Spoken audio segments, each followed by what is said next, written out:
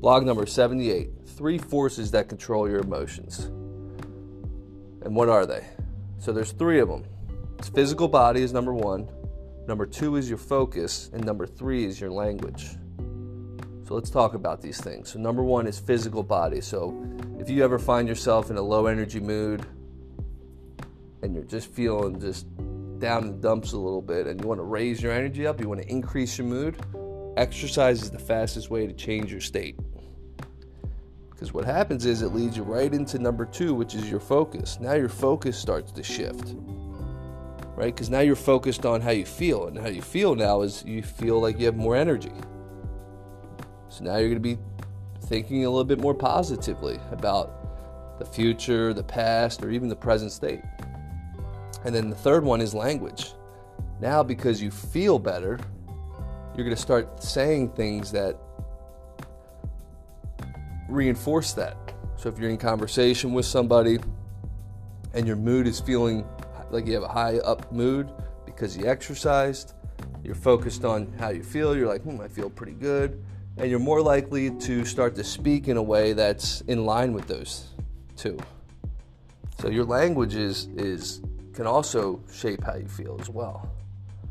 So, I originally heard about this concept from Tony Robbins. Tony Robbins is a motivational speaker, world-renowned author. And, if you're like me, whenever I was in a low-energy mood, I tend to focus on what's wrong. I often will complain about, what's wrong or complain about whoever's around. It's a pattern. It was my way of trying to increase my mood. It was my way of making myself feel better. Sometimes it will work, sometimes it wouldn't. So the question I started asking myself was, is it possible to control my emotions? Can I control everything I possibly can? Obviously you can't control everything. But I'm always the type of person that if I could put some effort into it and control the controllables, that's all you can do. And you gotta accept whatever lies beyond that. So it's a skill that we can train. It's a skill that takes some time and practice, but it will definitely work. So I challenge you guys to start observing the way you're feeling, observing your state. How do you feel when you exercise? Take notice on what you focus on when you exercise. Take notice on what you're saying.